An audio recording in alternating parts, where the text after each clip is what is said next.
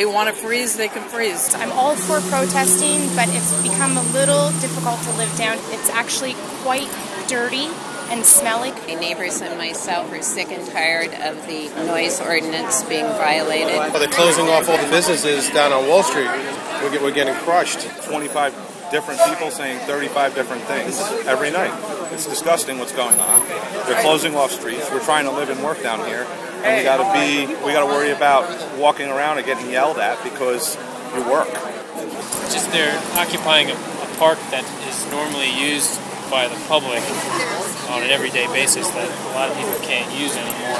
It was fine when they were here expressing their views for a limited amount of time, but once you do it for a month, I mean, they've been living there rent-free for a month, getting to live in an area, having the police protection without paying New York State taxes. I feel it's necessary for them to have that area. They need some place to actually gather together.